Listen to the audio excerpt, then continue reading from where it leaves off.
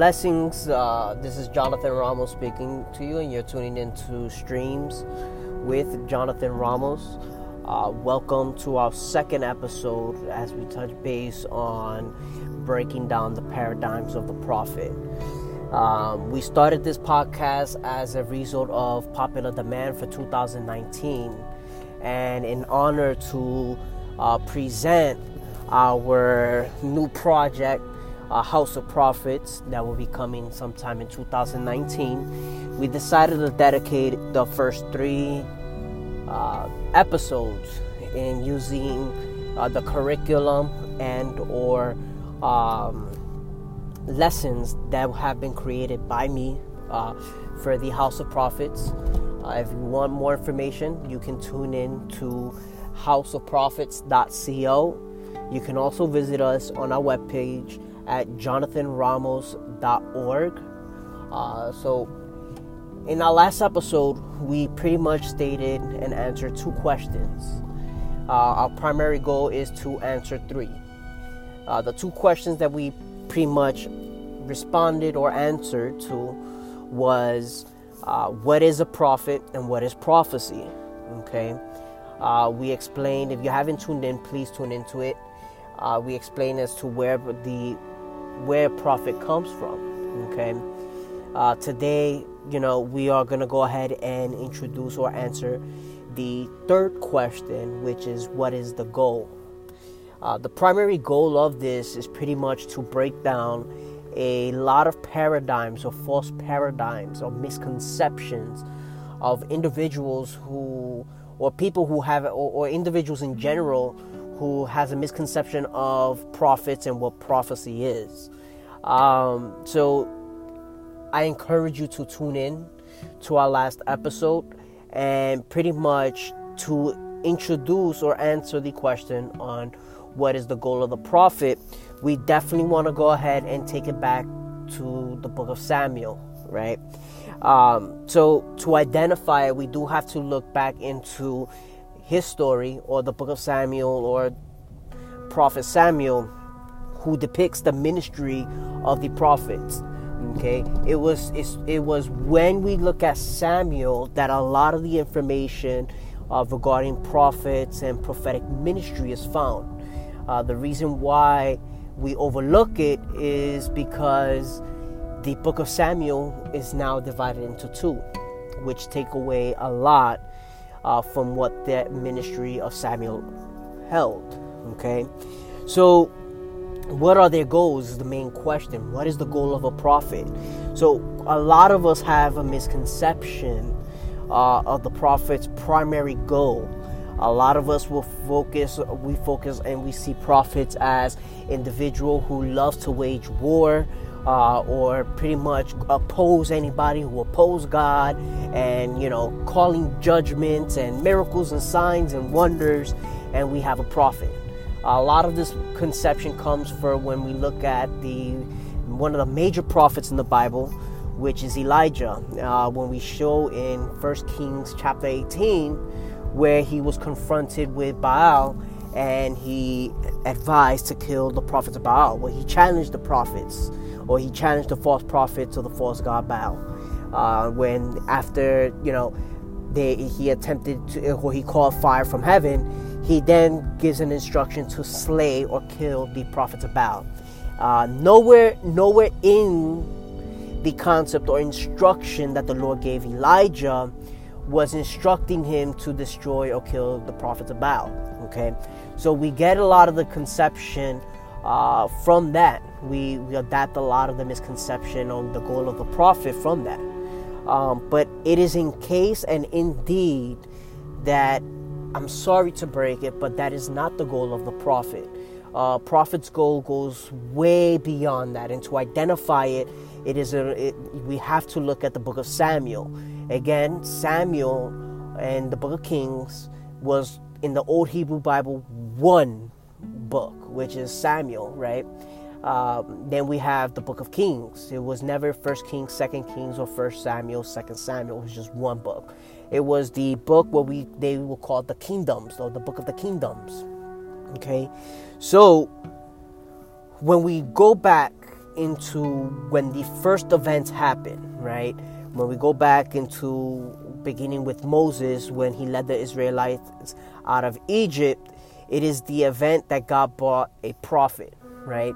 It was the event in which God brought a prophet to free the people of Israel free from Egypt, so that way they can be free from captivity or free from slavery. And they could be a people towards God and God be a people towards them, right?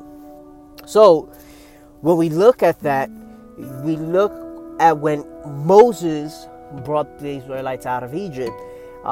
Then we have the Israelite tribe, okay? They had always been a pastoral and nomadic people. Apart from their period of slavery in Egypt, they were always a nomadic people, okay? So Israelites, or the Israelites, okay, were, when they were freed from slavery, they were dependent upon the Canaanites to teach them agricultural skills, okay? We're talking about people that came from slavery. So when you look at the agricultural skills, they lacked, or they didn't have much of it. And why we have to look into the book of Samuel is because when we see the transition as to when Samuel depicts or ordains a king to the house of Israel and gets mad because the Bible says in the book of Samuel that the people demanded for a king. And out of rage or out of complaint, Samuel flared up with anger and the Bible says that he brought it up to the Lord. It wasn't that he was confirming to the people, yes, I am going to go ahead and pray for a king for you guys. No, it was more of a complaint. He brought it towards a complaint to the Lord. And the Lord tells Samuel, give them what they want, pretty much. So, to understand that attitude, or to understand why it angered Samuel, you have to understand the story, right? To understand their goal, or what is the goal of the prophet, okay? So they were free from slavery. Now they lack agricultural skills. So this therefore shows that they had a lack of success and poor harvest through crop disease, drought, locust, or any other cause, okay? This then provided an opportunity for the Canaanites to declare that they were worshiping the wrong God, okay? So we have a God who meant, when we look at Yahweh himself, or God himself, he was to be a desert God, right? A desert God who had revealed himself to Moses on the mountain of Sinai. And at this stage, at the stage of Israel's religious development, he was not seen by the ordinary people as having universal power and authority. They knew him as, okay, a God who met Moses, freed us, even though we saw the miracles, he freed us from slavery, but they lacked, or they didn't have sufficient revelation as having him to hold universal power and authority. It was during this time and situation the different types of prophets, such as seers and Abim, arose. They were strong Yahwists, okay? Their major goal in this sense was pretty much, the major goal of the prophets was pretty much to preserve loyalty to the people, to Yahweh, and Yahweh to the people. It was to preserve the holiness, the righteousness, right? It was what their lives depended on. It was their primary goal. It was the purpose for their lives. It was the reason why God called them out.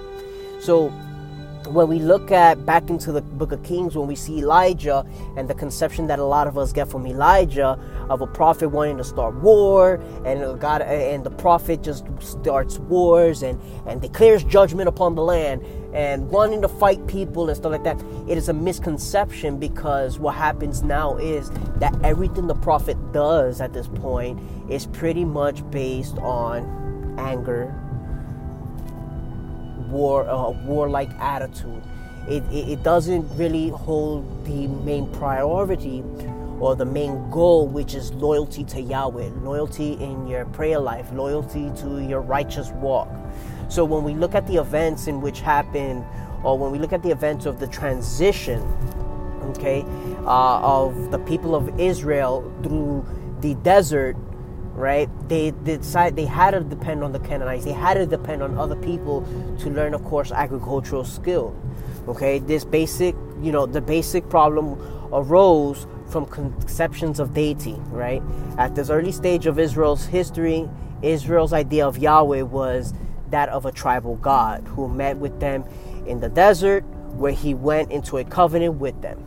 With this being said, his relationship was to a people, right? So the Canaanites' understanding of God was territorial. So the Canaanites' example of God was more of territory, right? So that explains why Canaanites, who had the false gods of Baal and different gods who were more territorial gods. So at this point, Yahweh or God to the Israelites was not so much introduced as a territorial God who holds significant power and universal authority and universal power above all, right? So pretty much the understanding of the Canaanites was territorial. So then when we look at the Israelites' dependence upon the Canaanites to learn agricultural skills in the early days, this was an immense of sociological change from the nomadic-like life, right? From a nomadic and deserted life. They lived in the desert, and a logical change, obviously, you're coming from seeing nothing but land to and then now coming to a place to a place where it's now territorial, right? So you come from a desert and the simple social order of the wandering shepherd to that of a settled farmer and trader. Okay, so this pretty much meant going from their living situation, going from tents to building houses, from the concept of open land to that of private property, from constant movement to searching of grazing grounds, to living in villages and a city life, right? Simple tribal rules to civic law, okay? Within these changes in the social order, it affected significant in terms of the rise of the prophets, right? Because the development of prophecy in the nation and life of Israel, it depicted a change that occurred between the prophets, which is when prophets really arose at the time, to preserve the loyalty. It's okay to change, it's okay for change to come, but preserve your loyalty to Yahweh, right? It was through this era that the prophets' main goal arose to preserve the faithfulness and loyalty to Yahweh, okay? Spiritual purity lay in resisting social change, right? So that's where the prophet's revelation came, right? The most of the power came from resisting social change. Society tells the people, I need you to worship Baal, and the prophets came up and arose, do not worship Baal, because that is not your true God. The true God is Yahweh, who brought you out of Egypt, who brought you out of slavery, who took you from captivity. Their main goal and their lives depended on pretty much showing loyalty to Yahweh. Okay, and that is when the prophets really arose. Okay, it was through this era that their main goal was pretty much focusing on faithfulness and loyalty to Yahweh, right? And that's what made it spiritual purity, right? It was in resisting the social change. Okay, these were the antecedents of prophets in the ancient Israel. Prophets became the outstanding religious teachers of Israel based on this, right? They were always teaching loyalty to God no matter what, loyalty to Yahweh no matter what the cost is. It's okay for change, but while you adapt to change, do not forget God who brought you out of Egypt, right? So the prophets were men of the marketplace rather than the study. Prophecy throughout history was always oral. It was the declared word of God. The prophets were not men who composed carefully, considered theological assertions. The word that came from them were white and hot. They were simply fresh. Remember how we spoke in the last episode 1, I did mention that revelation or what prophecy is the revealed truth of God into a situation. So when we look at the social change or the social change regarding Israel, when we look at the social change and the transition between being from the desert to now living practically a city life, going from tents to now building cities, during that change, the enemy took advantage and it presented a new types of gods who were territorial in nature. The Israelites did not, and the most phenomenal thing about it is when you look at the life of Israelites and everything, when you look at their life and you look at when God brought them out of Egypt to follow a pillar by fire by night and a cloud by day, right?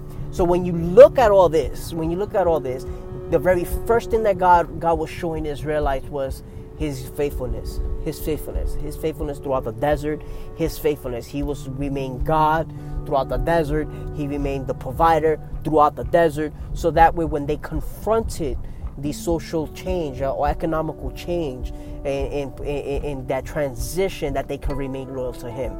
And that is when the prophet arose. That is when the prophet's primarily goal and focus arose to remain loyalty to Yahweh. It's okay for change. It's okay for you to change. It's okay for you to go from tent to buildings. It's okay for you to go from an open land to private property. It's okay to change. It's okay to adapt to that change. However, do not forget loyalty to Yahweh. Do not forget that God remains God. Do not forget that God is the God who holds universal power. Do not forget. So whenever there was a social change, you saw that, of course, we see it from Samuel to Elijah, Elijah to Jeremiah, Isaiah to Ezekiel. You see that every time there was social change or every time civic law would change, they will come up and oppose it because that's where their strength lied, was standing up and providing and showing truth and loyalty to the one and only true God, which was Yahweh. So that is when the prophets primarily go, and that's their primary goal. It's not so much calling judgment or showing signs and wonders or having or knowing what's going to happen in the future. All that is possible only because of their simple act of wanting to show faithfulness to the true God, showing that their primary goal was loyalty to God, and as a result, judgment came. As a result, prosperity came, or they knew what was going to happen for the tomorrow. So when you look at the primary goal, then you can understand their characteristics, because when we look at prophets who are pretty much, and we'll cover that in our final episode next week, but when you look at prophets and their primary goal as straight warring and fighting and fire, that is true. They do that, but that is not their primary goal, because their primary goal and the reason why prophetic ministry exists is to remain and to show loyalty to Yahweh. They're extreme Yahwists. No matter what social change comes, remain loyalty to Yahweh, right? That is their primary goal. That is their primary focus. So when we look at warring and sending judgment, what happens is that the characteristics that we have of the prophet now changes.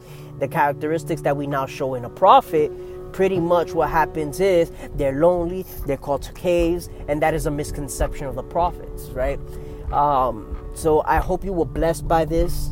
Again, if you want more information or you want to become part of this project that we are coming forth in 2019, House of Prophets, please visit our website at houseofprophets.co, or you can also visit our website or visit my website at jonathanramos.org, and then we can definitely be able to provide you with more information. God bless you and have a good one.